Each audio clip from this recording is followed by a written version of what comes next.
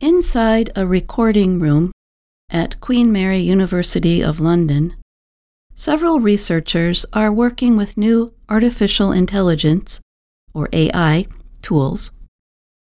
Their aim is to develop what they call the new virtual worlds of music. Andrea Martinelli and Max Graf are among more than 30 doctoral students working with Matteo Barté, a senior lecturer in digital media.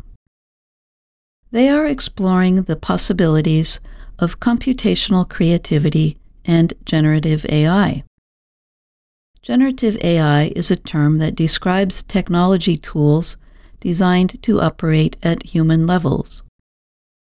Together, the researchers have set up a futuristic studio where music meets cutting-edge technology.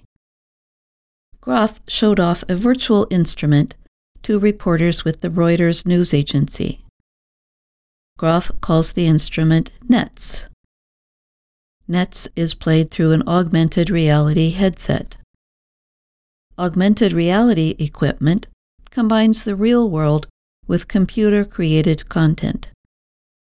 The device Graf uses follows body movements to create musical sounds like notes and chords.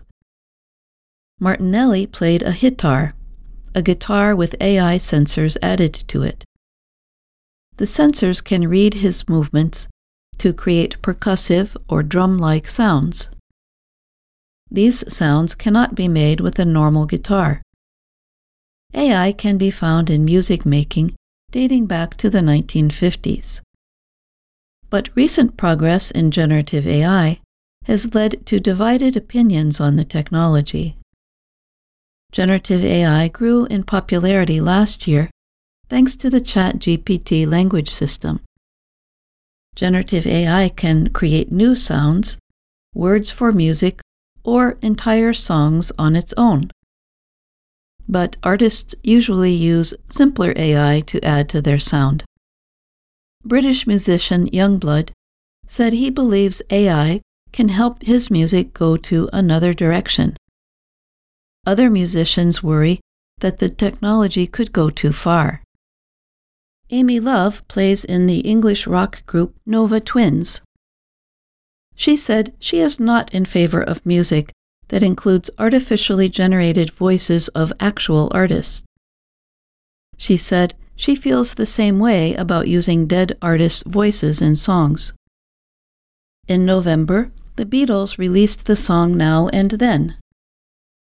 It is considered the group's last song and includes the voice of Beatles musician John Lennon, who died in 1980. Lennon's voice sounds were taken from an old recording and recreated with AI.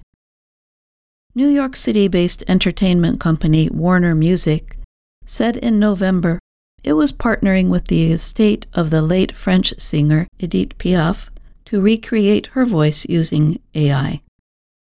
Many experts say AI raises legal and ethical concerns. But guidelines on generative AI are still only in their early stage. Barté said, "I think AI can have its place in the music production chain."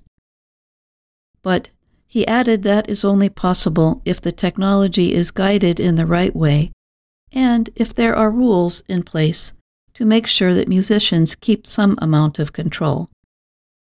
I'm Jill Robbins.